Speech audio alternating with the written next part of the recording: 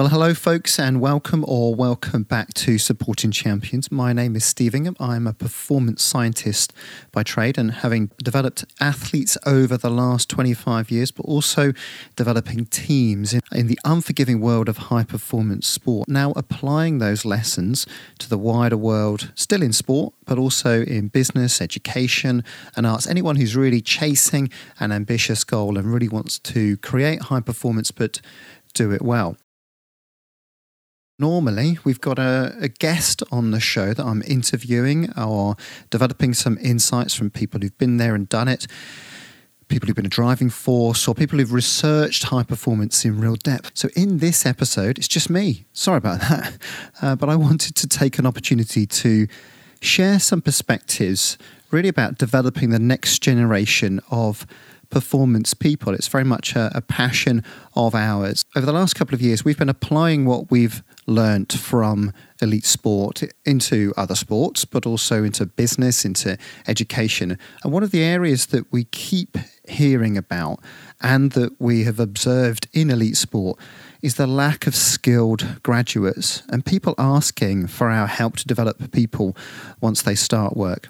This was a massive focus for us in the high performance system when I was at the Olympic Association and at the English Institute of Sport, and a number of high performance institutes and teams still racking their brains and working on this particular project of developing performance people. The origin of this particular story for me was the post-Beijing Olympic period. So 2008 for the British team was enormously successful, and we came away with just a huge number of medals. So everyone thought that this was a wonderful performance. Everything must have been perfect. And then we were looking up at this, looking up at the mountain of 2012 and thinking, okay, we're on track. But actually it was quite a difficult time in that post-Beijing period, because a lot of performance directors, a lot of coaches, a lot of athletes, a lot of staff, but from the teams behind the team were really looking around saying, you know what, our team working has got to be so much better. That's when I started to take these calls from a whole raft of people just saying, look, we've got some good staff that know lots, but actually what we need is a much higher level of professional skill, that ability to work with other people, to work between the edges in the messy, ambiguous, pressured world of high performance. That character and that professional craft really gets exposed. And that's what we got an awful lot of feedback on. And so that kick-started a new philosophy that if we expect these athletes to be high performers themselves, then they must expect to have a high performance team around them. And that was the shift in philosophy, that we were just thinking, okay, well, we're pretty good at understanding what it takes to produce an outstanding rowing, cycling, long jumping performance. And we understand what the determinants of performance are in order to succeed. But what we then started to throw that lens back onto ourselves and really think about how can we make sure that we're getting sophisticated about what it takes for us to be high-performing people too. So the advice that I'll share in this episode is very much distilling some of those key bits of advice down, but very much builds upon and extends on my letter to the 15,000, which is our most read blog. So it's been read over 150,000 times and really hit a nerve. I wrote it in 2015. At the peak of me pulling my hair out about trying to find people sat at that interview desk and thinking, you know what, I think this person in front of me is actually really good, but they're not showing it. And actually, I think they've had it drummed out of them by universities. They lack for any real skill. They have a good amount of knowledge. They don't know how to use it. So I'll build upon my letter to the 15,000, and this episode will outline what I think can make the difference at three key stages in development. The first one is when you're studying. So when actually you're locked into the studies, what else can you do to extend your readiness to work and be effective in work? And then a particular phase, almost a transition. So when people are graduating, what are the key things that they need to do to position themselves to actually acquire a job. And then the third phase is that early career. What are the demands? What's the problem that we so often see when people are in early phases of working? And what are my top tips for each of those different areas? If you're at one of these stages, then listen in. I've got some top tips for each of those different levels. If you're ahead, then you might want to consider sharing this episode with your networks to be part of this movement, because there's a problem and the gap is widening even further for young people locked into education, spending a lot of money, and then coming out with a degree. Particularly in sports science, we really observe this. They come out with a degree, but very little skill that is attractive to an employer. So let's dive in. So I'm going to start with the letter to the 15,000. So this was first posted in 2015, and it's had 150,000 views across 27 different countries. So that's, I'm humbled that people have tuned into it, but it clearly did touch a nerve. It was generally written for sports science students aspiring to work in the field of elite sport, but the lessons translate to grassroots sport, to coaching, health and exercise. In fact, it's been discussed and applied in a host of different fields that are keen to discuss vocational training and being ready to work. I'll be absolutely honest with you, it was that written out of that frustration due to the lack of readiness of the graduate pool that we were observing in the elite sport environment, and I do not think this is going away fast. And so whilst I would say that much of the responsibility lies at the door of university departments to do much more, I appreciate equally that university departments are facing uncertain times. They have pressure for research, for operational efficiencies, bums on seats, all these sorts of things. But I believe that the next generation will demand much more vocational training. But in the interim, this letter to the 15,000 is focused at those people ready to take action. So you can sit there and moan all you like about coming out with a degree but without the skills. This is written for those students who think, actually, you know what, I want to do something about it. I update it each year because I think that the work environment is shifting in a number of different ways. So here's the letter. Dear budding sports scientist, so you have enrolled in a sports science degree. You start this week. Exciting times ahead then. So what lies ahead for you at the end of your studies? Well, I believe that sport is more important than ever, and in turbulent times, there's every chance that we will question whether sport is actually valuable. But we don't see a downward turn in interest in sport. The march forward for more seems to be insatiable. The challenge is that if you fancy a career in the world of sports performance, and my observation from 20 years of interviewing thousands of graduates, reviewing tens of thousands of job applications, that the gap between what sport requires from professionals and what graduates are equipped with isn't narrowing, it's widening. In 2019, this is in part due to the rapid evolution of performance sport and equally a lack of development in the courses that train graduates over the last 15 years. So if you've just enrolled on a degree in sports science or sports therapy or something sports related, then today, again, like the last few years, I'm writing to you to tell you that there are careers for you at the end of the tunnel, a chance to work with the best sports people in the world. But I'm writing to tell you that you need to take ownership of your destiny, go further than paying your tuition fees, studying hard and getting good grades, and invest time and effort in your own development. So here's the ABC of where you are at the moment. A, you're in the right place to learn the foundation of knowledge. B, you're unlikely to be taught and therefore acquire the skills required to work in sport while you're studying at university. And C, you now have a choice to either do enough to get through your course and get some good grades, or create a better future for yourself. Those are the choices that you have. Do enough or make it happen for yourself. The fact of the matter is that if you want, and I mean really want, not just fancy it because it sounds all right and it just sounds like an attractive thing to do, if you want to work with the best, the competition pool is massive. The sports science is the most popular degree course in the UK, with 82 institutions offering to teach with 115 specialist routes. Estimates show that there's somewhere between 9 and 15,000 will exit sports science undergraduate courses each year. Global estimates put this figure between 75 and 100,000 sports science students at the undergraduate level. Added to this, the inflationary increase of more and more students are taking a master's course in the area.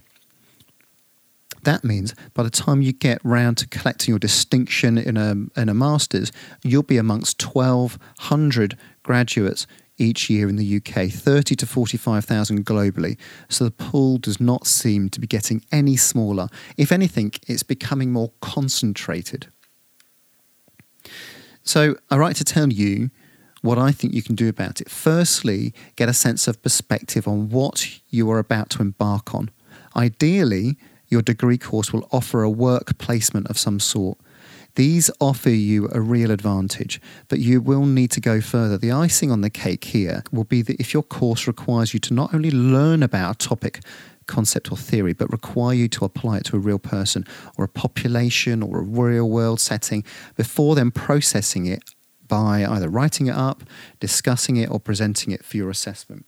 So often courses just offer, learn, write up. Here, what I'm suggesting is that gold medal looks like learn, apply, and synthesize. Not all courses do this. Many will teach, then assess. I personally think that this is outdated, no longer enough in a big bad world that needs you to actually do the do. I see this most apparently exposed at recruitment, interview for applied sports science positions. The vocational skills of application are far too commonly lacking. So if you cruise through your course, there's a risk that you could be resplendent with knowledge, but not know how to use your knowledge. But really, the course providers have made their offering and you have chosen it. So now it's up to you to make the goddamn most of it. Printing the blog off, waving it in front of your head of school's face and stomping your feet and squealing, "It's not fair, spoon feed me, I want to hold a gold medal," is unlikely to help you with your chosen path. You also have to recognise that sports science offers very high employability rates, but at the same time, very few courses are set up to offer you specific preparation for the demands of working with elite performers, which is a very narrow niche and small proportion of the sector. But I would say this applies to just simply working with people. But sports science courses are typically generic, i.e. multidisciplinary, ranging from knowledge, research, application, exercise, health, sport, the combination of which is a real strength. The courses that you're now signed up to could lead to a career in PE, teaching, leisure, tourism, research, banking, pharmaceuticals, medical sales, grassroots sports, coaching, the non-technical side of elite sport. The strength of generic training comes in its breadth. And if I had one reflection from my undergraduate days that I think would have better prepared me for my career ahead, is that I wish I had read more broadly. When you're working with elite athletes, there are some clear opportunities to delve into your specialism, but the majority of your work is multifaceted, so multidisciplinary thinking is critical. You therefore need a broad knowledge base more than you need narrow depth. Sports science is already set up to provide you with a wide perspective. With these background perspectives out of the way, now for the recommendation, one that stood me in good stead to pass on to aspiring applied scientists, and one that I would wager will not go out of date for a millennia to come. That's pretty confident, isn't it? But I see it working time and time again. I'm confident these work for a couple of reasons. First of all, I'm recommending that you start doing the role that you want to do. And secondly, not many people will have the initiative, the guile, and the tenacity to follow this advice. This gives you an advantage. This can differentiate you from others, leap out from the pack, and to show that you have what it takes to be a brilliant applied sports scientist. So in very simple terms, from day one of your studies, you have to get out there and bring your knowledge to life. You have to track test your newfound information. You have to find ways to communicate this knowledge to coaches, to your parents, to your professors, to all walks of life. So what is it that I recommend that you actually do to acquire real life experience? Well, first of all, I would say club together with like-minded students to discuss, debate and critically question what you have read and been taught. You have got to repel against the idea, if it is published, it is fact. That's a dogma and that will hold you back. Secondly, get out there and test your own mind and body against what you have learnt. So this means getting stuck into some training. Don't prescribe training to people unless you've done that type of training. It creates a real connection with athletes or clients that if you can talk about what it feels like from real experience. So deplete your glycogen stores, create muscle soreness, set some scary goals, do some hill reps until you puke. Try to put on some muscle mass or be genuinely experimental with a whole array of different preparation methods. All of these experiences will give you real depth of empathy with full-time elite training. Thirdly, begin to advise others. And you must do this early in your studies.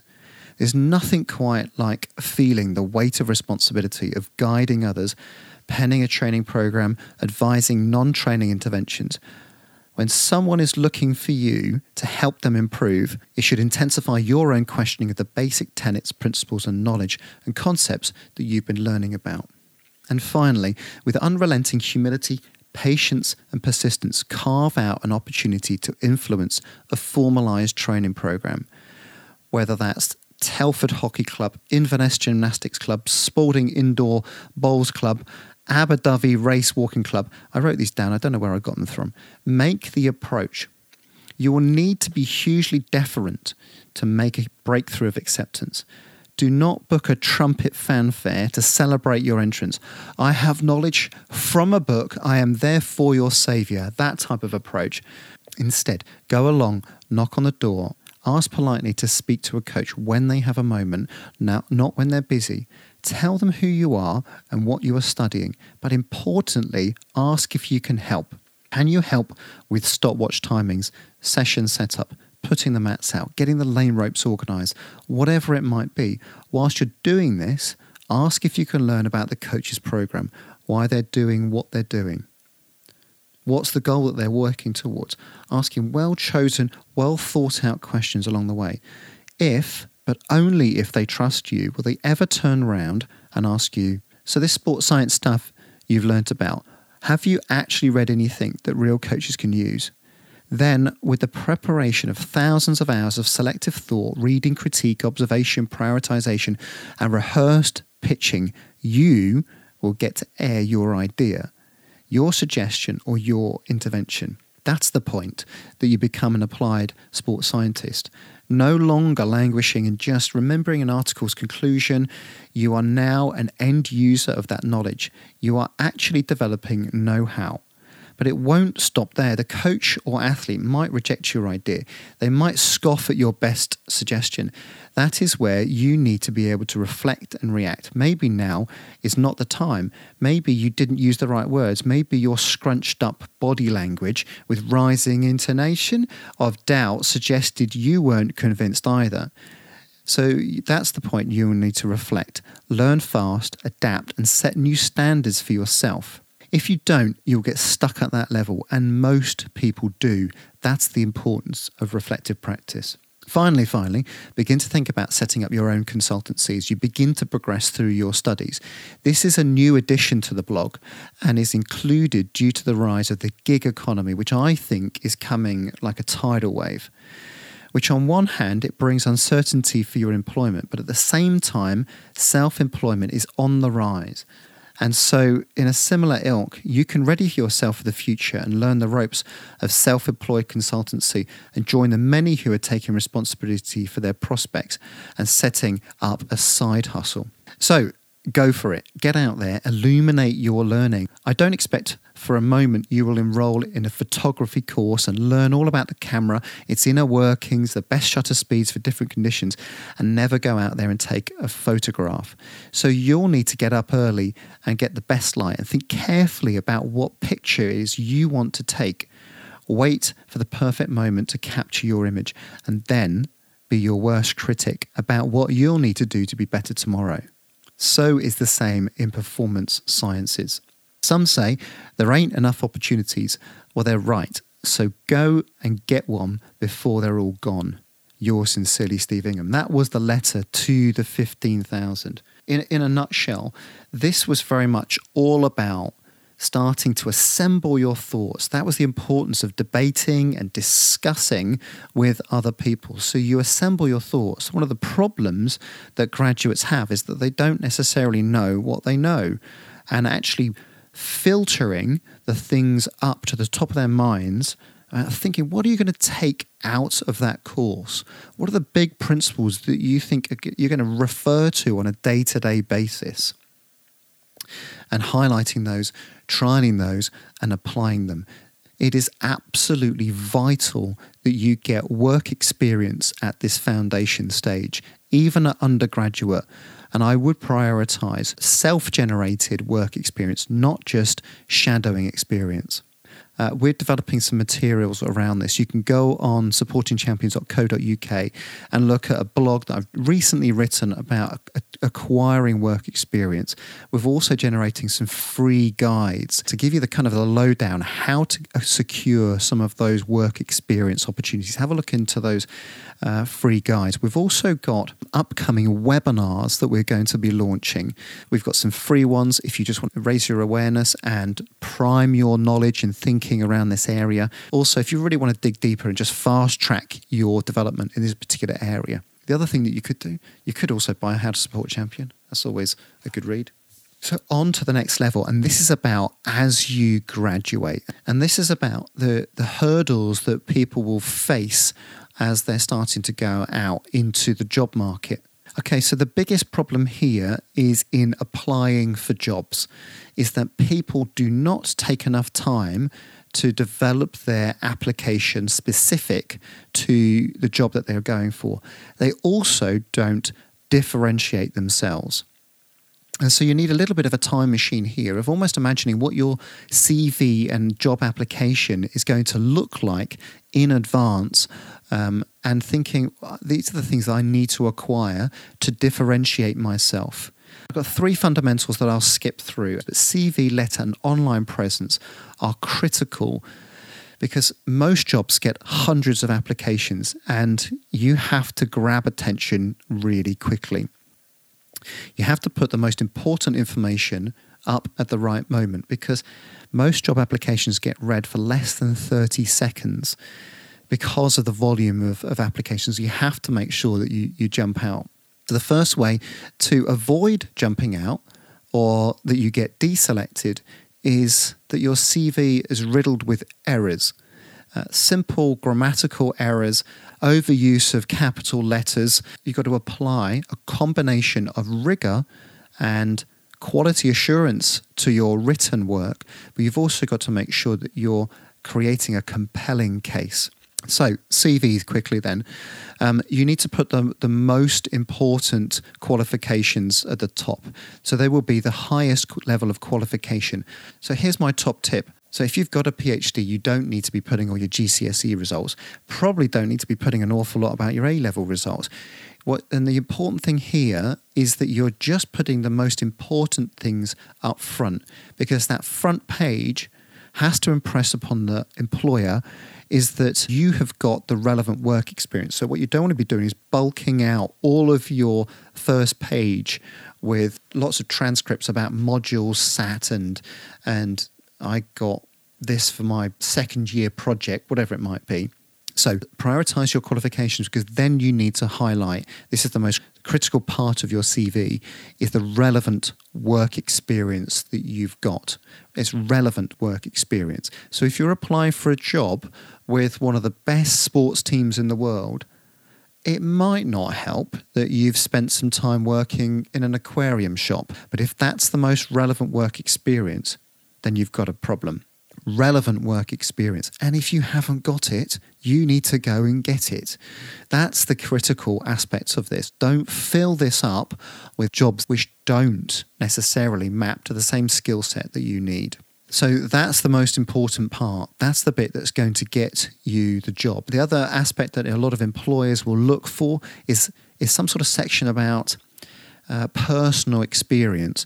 And this is a chance to not necessarily show off that you're grade 8 guitar, but it shows that you have some diligence, that you've gone the extra mile, that you have connected with people, other ways in which you could demonstrate your ability to graft at something, but also to connect with other people. So if you have done Duke of Edinburgh, fantastic. Those are the sorts of things. But if you have developed your own particular project, if you set up your own gym, or if you've been involved in a community project, if you've volunteered for Parkrun, that's the place to put that sort of experience, and that will leap off the page, and that will show that you are somebody, you're likely to be able to commit to a responsibility for an employer.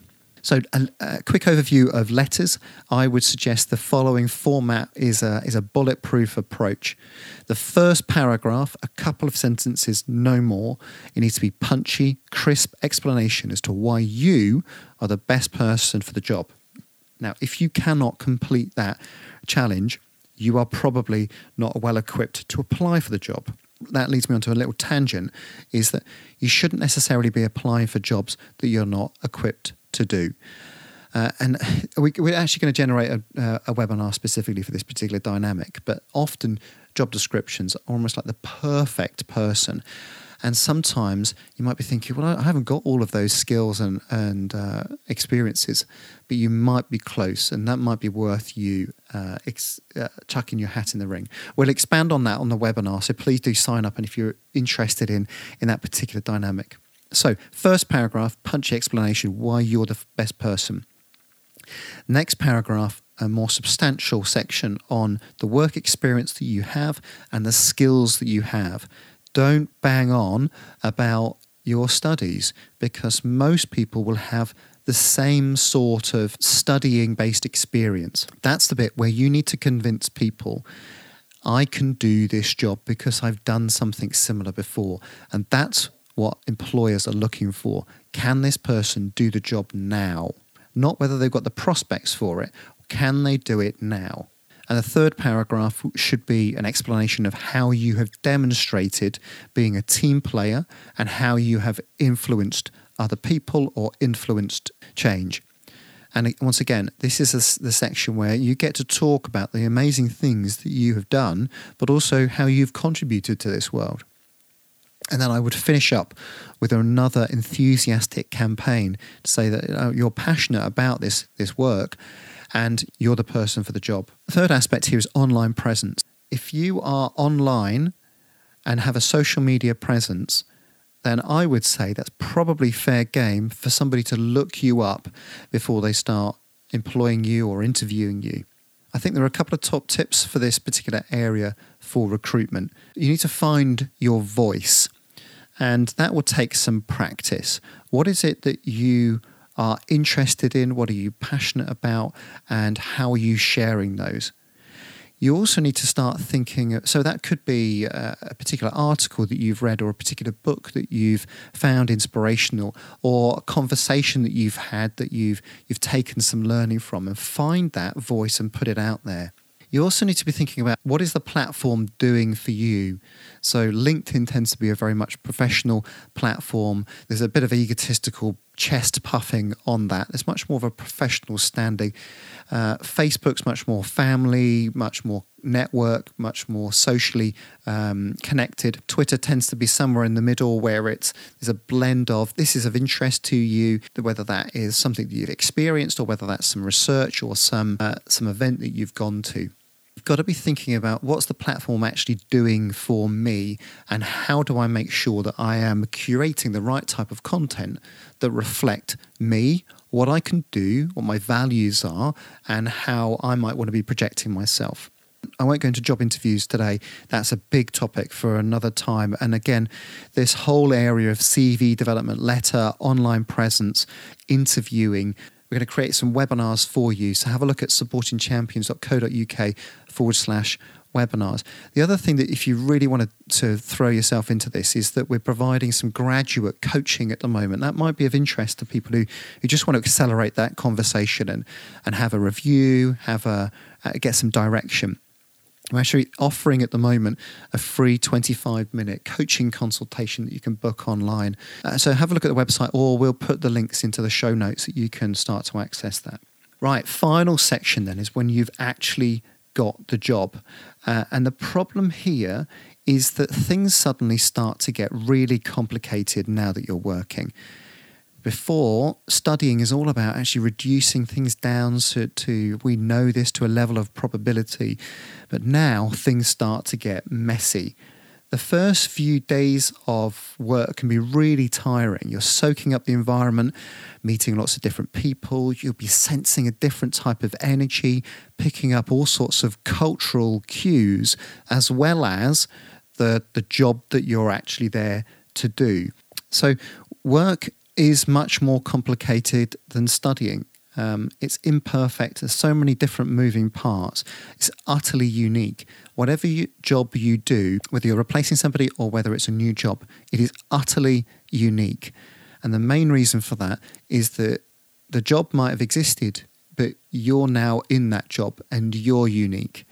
And so you, within that imperfect, fast-moving, pressured environment, means that you're going to have to skill up really quickly. The main way that we've tended to work with people to get a good understanding of how they work is through the Spotlight tool. It's like a performance profiling tool which helps people understand, how do I operate on a day-to-day basis, but also how do I perform under pressure? And this is a really good one at creating self-awareness really quickly. If that's something you want some support with, we're happy to help you. My top tips here for you to be effective quickly are, first of all, ask for clarity.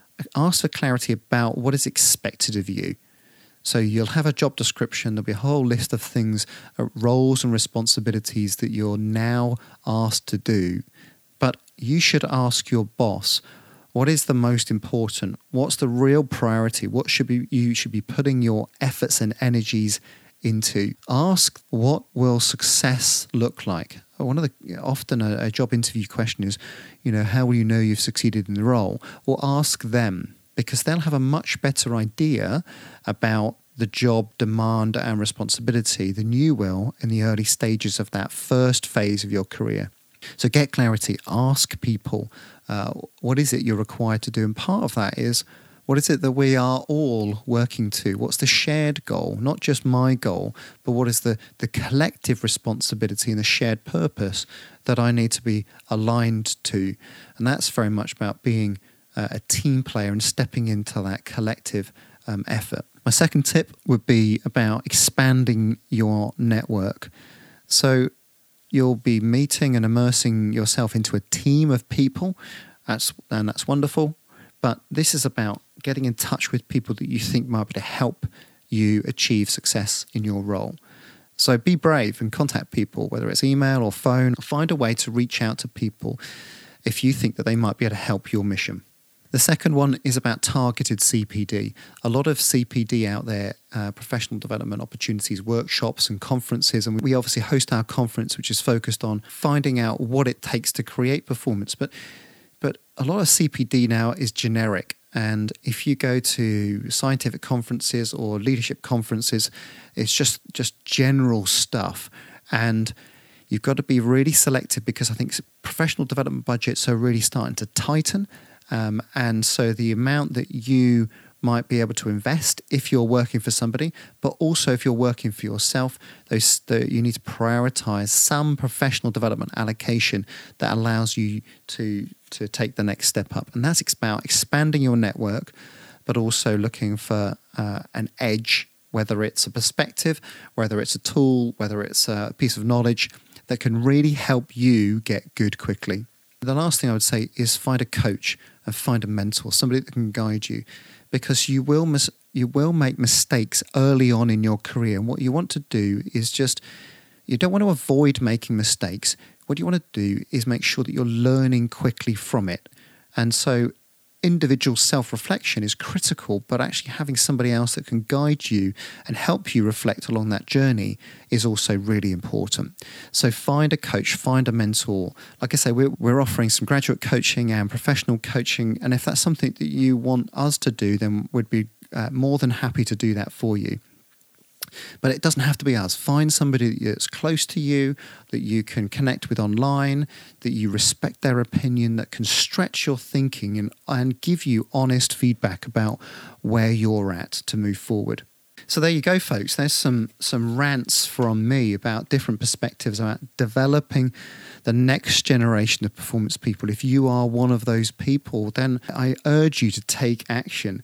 That world of work that I talk about it's messy, it's ambiguous, it's fast-moving, and it's pressured. You will be in a position at your studies, as you transition out of your studies, an early career, that you'll be entrenched in what you know, not necessarily how you can make that knowledge work for you.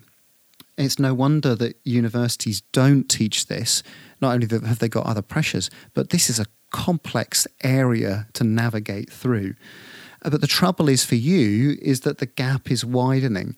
And so you have to act and take ownership for it. You can't be reliant upon these traditional organizations providing you with all of the skills that you need. And that's why we're going to be spending the next few months particularly driving at supporting the next generation of performance people. And so if you're a student, or if you're just transitioning, or if you're just taking up those early roles, we've got lots lined up for you this month. So there's the blog material that you can tap into. That will be coming out with our newsletter if you're a subscriber. We've got a number of free guides that we'll be launching. The first one's been launched around acquiring work experience. The next one is going to be on the controversial area of unpaid internships and what the pros and cons of those might be. The next one after that will be about the top 5 investments that you need if you're setting yourself up as a professional. So lots of those coming up. So we've got loads lined up for you. If you're a student at the moment, or if you know of somebody that's in this sort of situation, or if you want to be part of what we're trying to support and champion and forward, better equipped and skilled professionals of the future, then please do share this with your networks. So there we go, folks. That's enough from me for now. We'll be going back to our normal format next time, where we'll be talking to Trent Stellingworth, performance nutritionist at the Canadian Sports Institute. So I'll look forward to sharing that. In the meantime, if you'd like to follow us online, then you can do on Twitter at support_champs and me at Ingham_Steve. We are on Instagram, Facebook, look up Supporting Champions.